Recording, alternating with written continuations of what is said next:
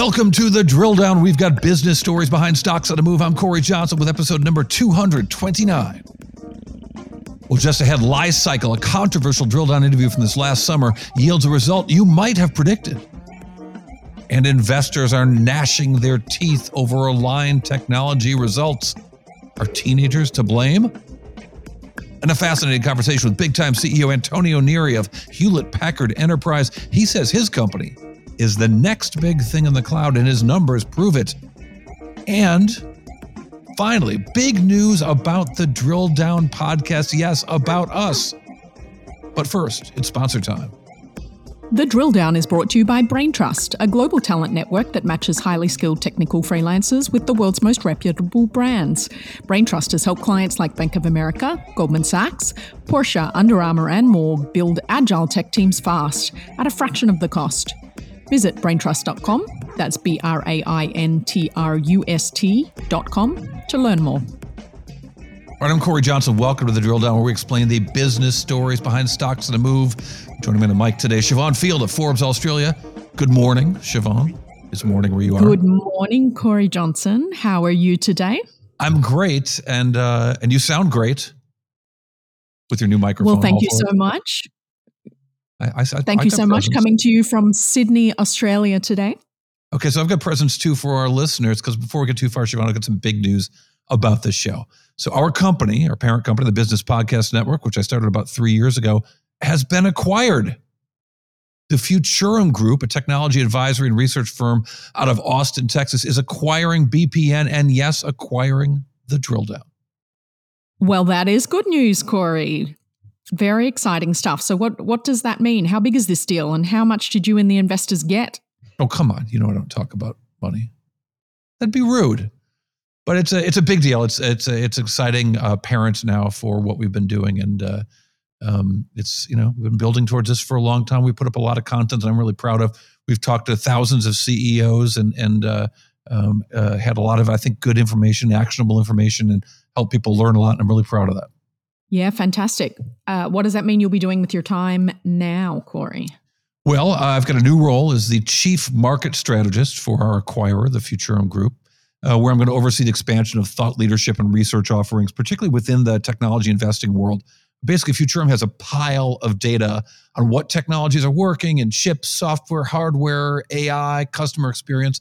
So I'm going to take all that and try to help understand what it means for the markets and for stocks. And I'll meet with Futurum clients and help them understand what's going on in the world, as well as talking to the media about what Futurum analysts have learned and what it might mean for the markets. Very good. Well, that'll keep you busy. But what about us? What about the future of the Drill Down podcast? Siobhan, you can't stop the Drill Down. You can't even contain it. So the Drill Down podcast continues. Indeed, we'll expand to any number of Futurum media projects, which I'll also contribute to. So very excited about this. Very excited to keep doing the Drill Down and a whole lot more. All right, Corey. One more question. Yes. Just one more, I promise. What stocks are you drilling down on today? Oh, I see what you did there. Let's look at Li-Cycle, a company we've looked at in the past. Let's do that. Li-Cycle Holdings, it trades with the ticker LICY with a market cap of just $253 million. Shares were up 42% in the last week. And for the last 12 months, shares are down a whopping 75%. What's the story with Li-Cycle Holdings? And Corey, were you short on this one? First of all, I never talk about companies on this show that I have positions on. And so sadly, I was not short this stock that has gone from about $1 billion valuation to about a $250 million valuation in the last year. But, why do we do this show? We talk to companies and ask tough questions. Sometimes companies you've never heard of in important industries like lithium batteries, a big industry and a big company. At least it was a big company, $1 billion company a year ago. You might remember this interview from July 12th, our episode number 214, with the Toronto-based Li-Cycle and the CEO, Ajay Coker. The company was building a big factory and had a global plan with Glencore as an investor to use some kind of incredible technology that they had cooked up. They said that would help recycle lithium batteries in a new manner that would recover tons of lithium and cobalt and hardly pollute and be so much more efficient than anything else out there. And during the interview, CEO Coker was surprised, even shocked, when I told them that very day I had been to their big Rochester, New York facilities unannounced. When I got there, I saw nobody on the site, a virtually empty parking lot. And he was shy. That kind of knocked him off his feet. But I had some detailed questions about accounting practices. He didn't seem to like those either. He kept calling them old news and didn't want to discuss some of the questions I had. But the company didn't want to air the interview. They petitioned us vociferously for a chance at least to redo it. Of course, we don't do that. We do real work here. But surprise, surprise, here we are 3 months later. And Li-Cycle this week stunned shareholders by announcing the company's halting work in its Rochester hub, pending the completion of what they're calling a strategic review, including scope and budget. Li-Cycle said they're facing escalating construction costs, a lot more than they had expected. And what about the big U.S. Energy Department $375 million loan commitment they'd been boasting about, where they say they are working closely with the DOE? It sounds like they don't have that money in pocket yet. Now, to be sure, they have another site in Rochester, and after the interview, I went by that one, and indeed, I saw a couple dozen people working on the skeleton of a building, some trucks driving around and stuff. If I'll post some pictures on my Twitter account of at Corey TV. At Corey TV? Yes, at Corey TV. Okay. On X, formerly known as Twitter. But I'll post some of those pictures after the podcast airs. But whatever. The project clearly had a long way to go when I saw it, and now it looks like it might not get there at all. But man, the CEO was selling it hard in July. Here's a snippet of that interview. After I spent a good 20 minutes pushing back, or he spent a good 20 minutes, I should say, pushing back on my skepticism. Here's Li-Cycle CEO Ajay Coker from July. Thanks, Corey. Yeah, no, I mean, look, it's exciting.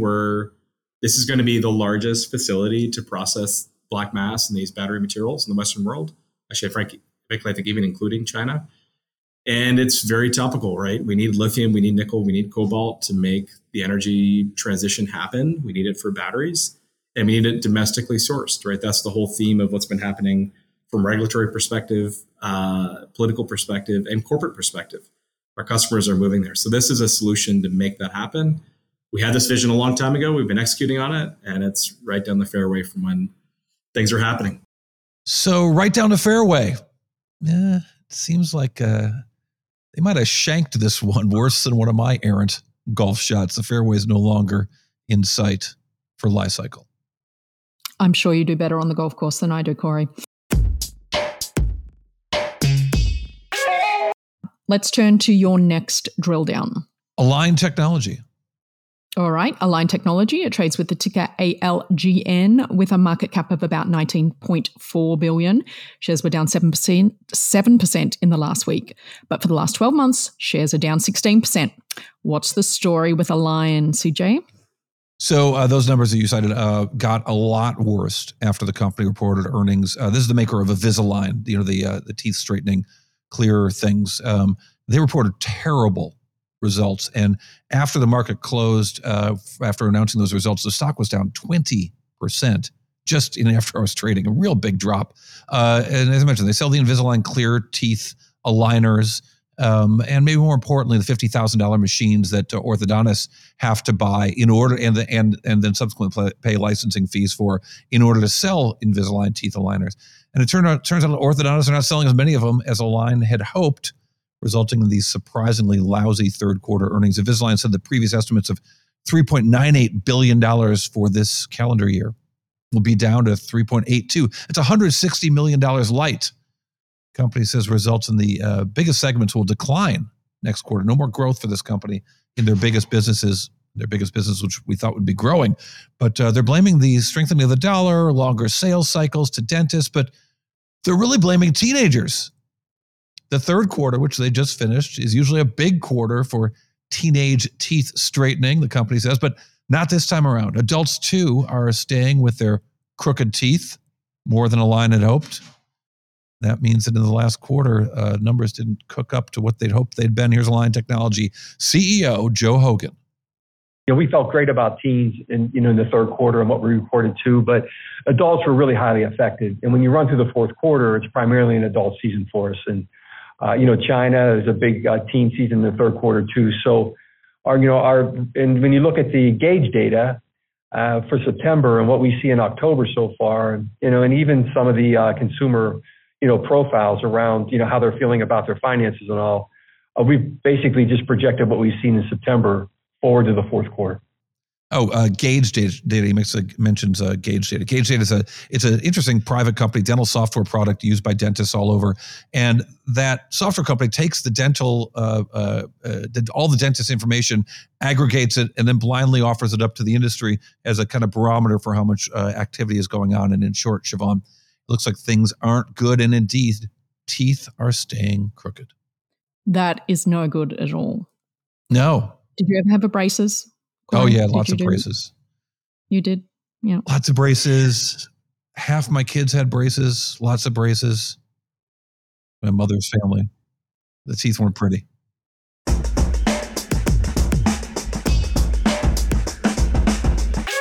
Corey, what's your next drill down? Microsoft. It trades with the ticker MSFT, market cap of, 2.5 trillion. That's a lot. Shares were up 3% in the last week. But for the last 12 months, shares are up 36%. Let me guess. This is going to be AI. This is going to be an AI tie-in, Gen AI, LLMs. Yes, all that. Before we talk about AI, Siobhan, you were out of pocket in the middle of nowhere 2 weeks ago. Where were you, briefly?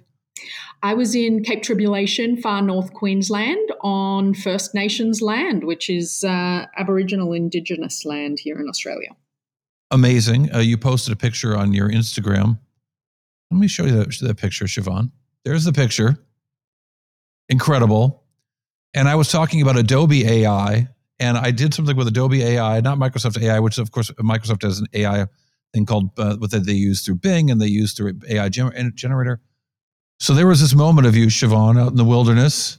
Mm-hmm. I figured I'd just ask Adobe, draw a pterodactyl. Oh, wow.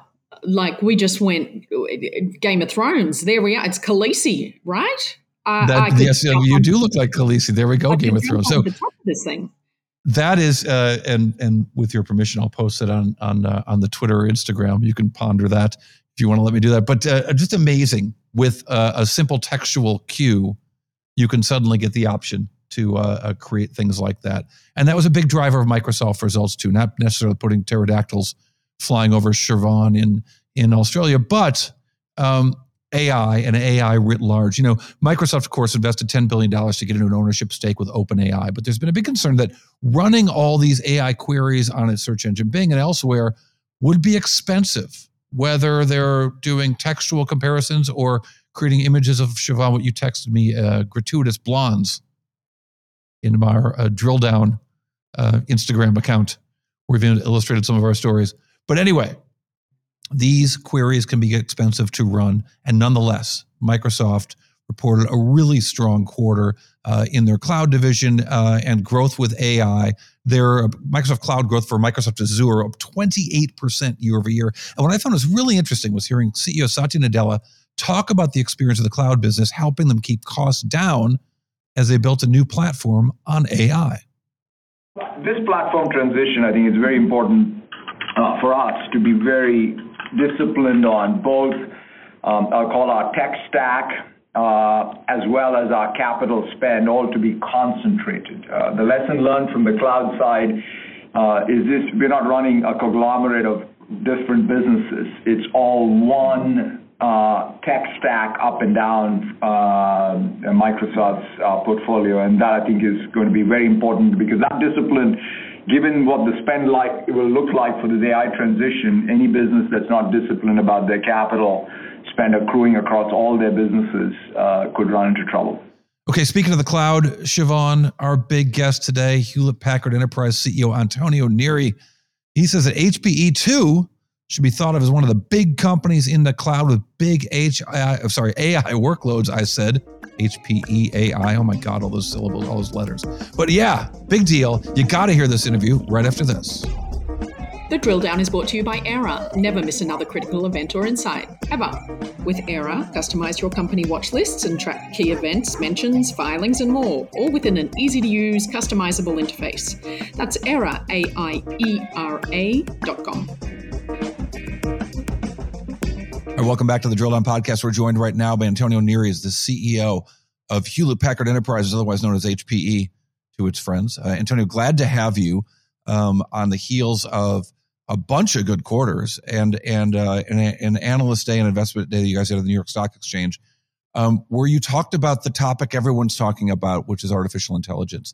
Where does HPE sit? What do you guys do to make money? Because I think so much of the conversation about artificial intelligence for a lot of companies is going to be a cost, not a profit center. But I think that's not the case with HPE. What do you guys do in AI?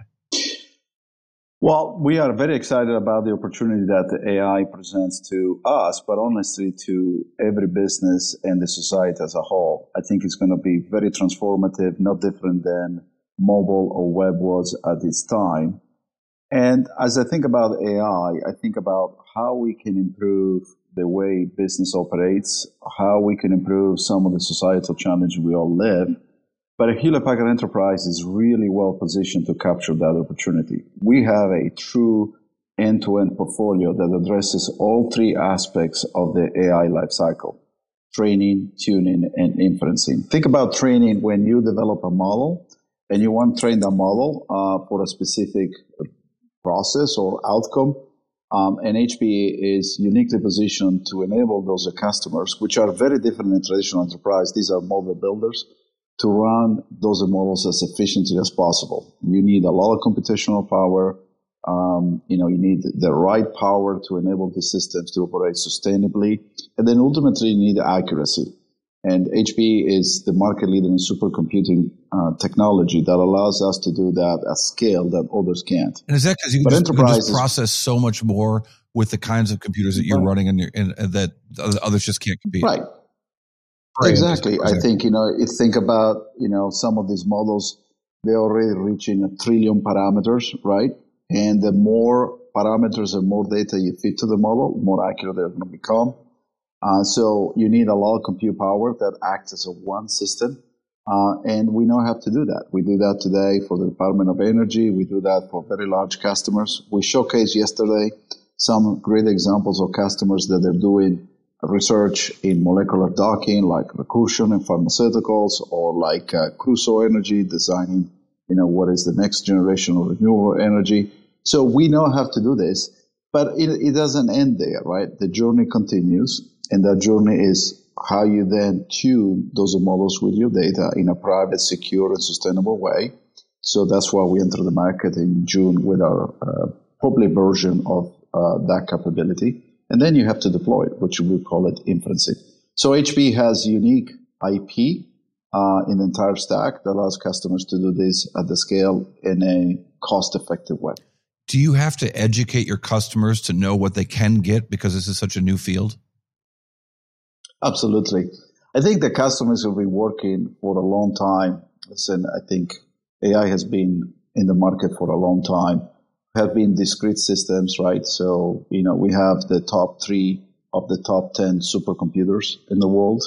They understand how to design and deploy the systems, but enterprises, they don't, right? So we have to educate them how to use the technology, how to do it responsibly, and then ultimately how to do it in an efficient way. And so they are worried about, a lot of things related to responsibility and data privacy. But also they're worried about how to run the systems because they don't know, they don't have that expertise. They don't have the data center capabilities. They don't have the power and cooling. All the systems are liquid cooled. So there's a whole different set of challenges that never were confronted with. And you mentioned accuracy. Talk to me about that. Yeah, think about it. When you deal with these foundation models that have 500,000 or 500 billion, parameters or trillion parameters, you need to start and complete the cycle of that training.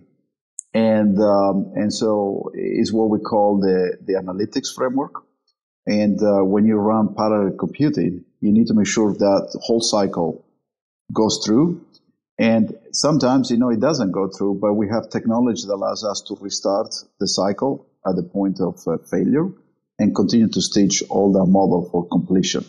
And HPE has been the forefront of that technology, also with the acquisition of Cray supercomputers, that we know how to do it in a very cost-efficient way. So for us, it's an opportunity to educate customers, but really enable these models in a cost-effective way. I think you guys don't get credit for, I don't want to be too kind, but you don't get credit for the acquisitions that you've done in Cray, which was just a lost child in the world of technology for such a long time. The fact that you found so much value from Cray, which was sitting around for anyone to have for such a long time, and integrated it so well, and Aruba, which we'll talk about some more. But it's just interesting that you've done this so and found such value in Cray. Well, Cray, is an amazing company. It was a science project once upon a time, though. I mean, you've made it a lot more than that. Yeah, obviously we give access to capital. We give access to a very large go-to-market. We give them access to customers they couldn't reach before. We provided them complementary technologies that it will have hard for them to develop themselves. But when we acquired Cray, I knew that was more than 3 years ago that the largest workload that will run on a supercomputer will be AI. Now, we didn't know that the generative portion of AI will be so advanced as we have seen in the last 9 months. So being in the right place at the right time with the right investment is going to help us. But think about it, Cray, as a way for us to have a third engine of growth that will help our customers do what they need to do and our shareholder to capture that value. So let's talk about Aruba, the division you guys call Intelligent Edge, and the very expensive acquisition of Aruba that you guys have had. But it wasn't. Well, no, it actually, relatively speaking, relative to what you're getting, you're getting something out of it. I mean, it's the biggest source of your profits. Actually, yeah, I mean, it was not an expensive acquisition. It was $3 billion. Actually, in retrospect, it was $2.7 billion because they had $300 million of cash in the balance sheet. But, if you think about the value of that asset today, is a multiple of 5 at least. So it was a super smart acquisition I did in 2015 because we understood that in order to drive digital transformation, you need connectivity first. And then we focus on the edge aspect of it first because that's what the data is created. That's what the experiences are. And then we expanded the portfolio over the last 8 years. And that's what you see today, a business that's growing very rapidly and now has a bigger contribution to the overall revenue and profit of the company. Yeah, growing better than 50% on a year-over-year basis. Right. I'm going to have you describe that a little more, maybe try to take some of you talk about the edge. What do you mean by edge? The edge is the place where we live and work. Think about it today. You are, I'm assuming, in an office or your house, but fundamentally think about hospital venues. I wish my house was, this would be too much house for me to clean, but I am in the office in San Francisco, yes, in the Ferry Building in Shack 15. So, there you go. But is where we live, where we work, schools, hospitals. These are all becoming intelligent edge because locations, because think about it, they're all connected. They have intelligence sensors and other devices that help us become digitally enabled in everything we do. If you take, for example, a hospital, every device now is connected. We can even track aprons where they are in the hospital with the location-based services. So that's where the vast majority of the data is created today. That data has value. The question is how you process that data and deliver insights from that data. That's what we call intelligent edge. And that's where we felt in 2018 that's going to be our largest opportunity because I felt that the enterprise of the future will be edge-centric, cloud-enabled, and data-driven. And it's proving to be exactly that.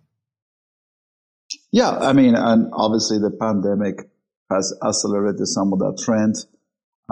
Think about it, we had to be home locked. We over-index to the digital aspects of our life. You have to order foods or supplies and be delivered at home. So that clearly accelerated that transition. Cloud for us is not a destination, it's an experience for all your application and data. We believe the world is hybrid. The question is how you bring that cloud native experience to everything you do. And then data driven, right? Because ultimately all your intellectual property is in the data. And with AI now, we have an opportunity to use that data in ways we haven't imagined before. You guys, at your analyst day, you reported some fantastic growth for your Green Lake business. Can you describe, first of all, how better have you describe it than me describe? What is that business? Well, think of the, everybody when talks the cloud, about the cloud, thinks about, the three big, large public cloud vendors. I want to think of HP GreenLake as the fourth cloud, but it's a truly hybrid cloud by design, where we deliver the integration of your on-prem cloud and multi-generational IT that you have in your data center or in colos or even at the edge that you still have to maintain and run with your potential public cloud instances. And that business allows us to provide a truly unified, what I call journey to one hybrid cloud experience that's truly native by design, where you can run your entire enterprise from one location, whether it's to deploy the right infrastructure, whether it's to move workloads and data, whatever that's needed, to where, understand your carbon footprint, because we have a sustainability dashboard built to the core, whether it is to understand your costs, right? Whether it's to protect your data. So that's what we have done with HP GreenLake. And today we support more than 27,000 unique logos, more than 3.4 million devices that we manage through the platform, and more than 2 exabytes of data that we manage through the same platform. So from a financial perspective, it has generated $12 billion in total contract value. Our AIR, which is the annualized revenue run rate, which is the kind of how that revenue matures in our from a balance sheet into the P&L, is growing between 35 and 45%, with last quarter growing at 48%. Yeah, it's impressive. What is interesting for shareholders, is the mix of that revenue is shifting to software and services, which obviously is more accretive, has higher margins and profits. Stephen Dickens, an analyst with Futurum, was at your analyst day and put something up on Twitter that was interesting. And his question, I don't know if he put it to you guys, but he certainly raised the question whether or not some of that growth is about repatriation. Is it? Part is, right? So I think there is multiple engines within that growth.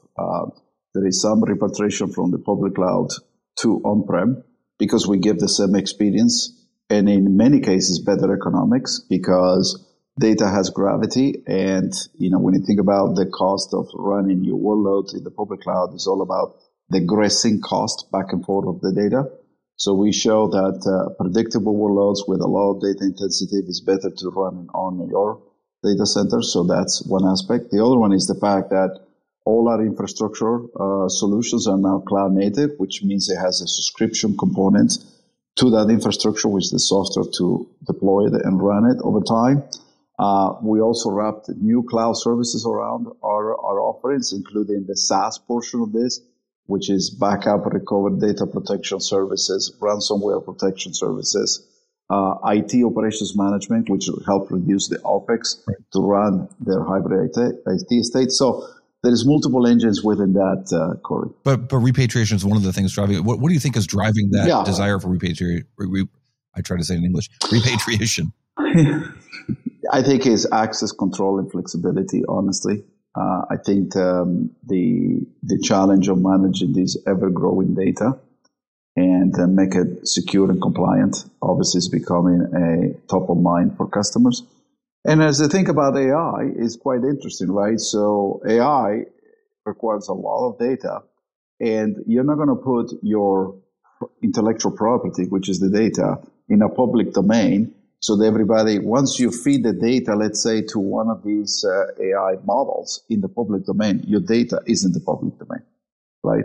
You're not going to put, Corey, your proprietary data of the years of podcasts and others that you may use to learn what are the questions am I going to ask or what other things I need to do in the public domain, so other companies can take advantage of that. So I think that data-driven approach is going to help find the right balance in this hybrid cloud journey. Interesting. So, and that's the bet, right? Is build out a hybrid cloud, because that's where it's going to end up. It's not going to end up entirely on the cloud, and it's not going to end up entirely behind closed doors. No, yes, and I think customers are becoming way more sophisticated. They have seen the bills, growing rapidly in the public cloud. Generally, they tend to over-provision to make sure they have the capacity that they need.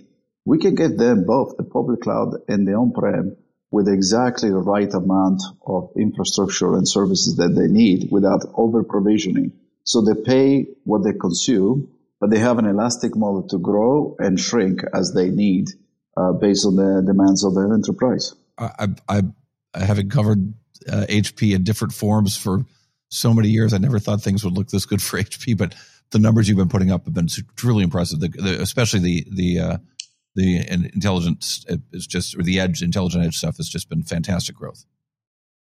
I think it's a combination of many things, right? So we as a company, we need to perform and transform at the same time. And when I started the security analyst meeting, I did a little bit of retrospect of our journey the last 3 years. Obviously, we went through a turbulent time with the COVID, a post-pandemic world that has emerged, which is different than we were used to. Supply chain disruption. Obviously, we're still dealing with a lot of macroeconomic challenges and uncertainty and geopolitical, tension. But, we perform where it mattered the most. And if you look at our first slide of the security analyst meeting, you can see our performance, right? We performed from a total shareholder return much better than the S&P 500. In fact, our performance was 121%, which was significant above the S&P 500. But in that, we grew revenues, we expanded gross margins, we expanded gross profit, we expanded our non-GAAP diluted net earnings per share. We provided a guidance excluding the fact that we are going to sell the put option in China that grows 4% next year. We are generating more cash on an absolute basis because we are able to convert our EBITDA into free cash flow much more efficiently. And I'm very excited about the future growth prospect that we presented yesterday. But really what excites me the most, Corey, is that our customers are turning to us. And the relevance of our company has increased dramatically through the innovation, the human capital that we put in front of customers. Antonio Neri is CEO of HPE, Hewlett Packard Enterprise. Thanks for your time. We appreciate it. Thank you, Corey. All right, coming up next on the Drill Down to Bite, one number about HPE that tells us so much right after this. Braintrust, a global talent network that matches highly skilled technical freelancers with the world's most reputable brands. Braintrust has helped clients like Bank of America, Goldman Sachs, Porsche, Under Armour and more build agile tech teams fast at a fraction of the cost. Visit braintrust.com, that's BRAINTRUST.com to learn more. And we're back with a Drill Down Bite, the one number that tells us a whole lot. Siobhan, companies like HPE, maybe not, but a lot of companies are just lumping everything into what they call their artificial intelligence numbers. But after hundreds of interviews with tech practitioners, Futurum Intelligence, an important part of the Futurum group, now calculates that the true AI computing numbers alone is going to grow at a 25.3% CAGR, a compound annual growth rate. There's your number, 25.3%, over the next 4 years to get to become a $419 billion business by 2027. Wow, that is incredible. Corey, I spent last week at South by Southwest in Sydney. It was the first South by Southwest conference festival, all the things that go on there that has happened outside Austin. And it was here in Sydney. And, I talked to a number of reporters afterwards, and it's just a little bit of AI fatigue right now. Every panel we went into, every discussion is all about AI. So, yep, I can understand. It's in all these earnings reports too.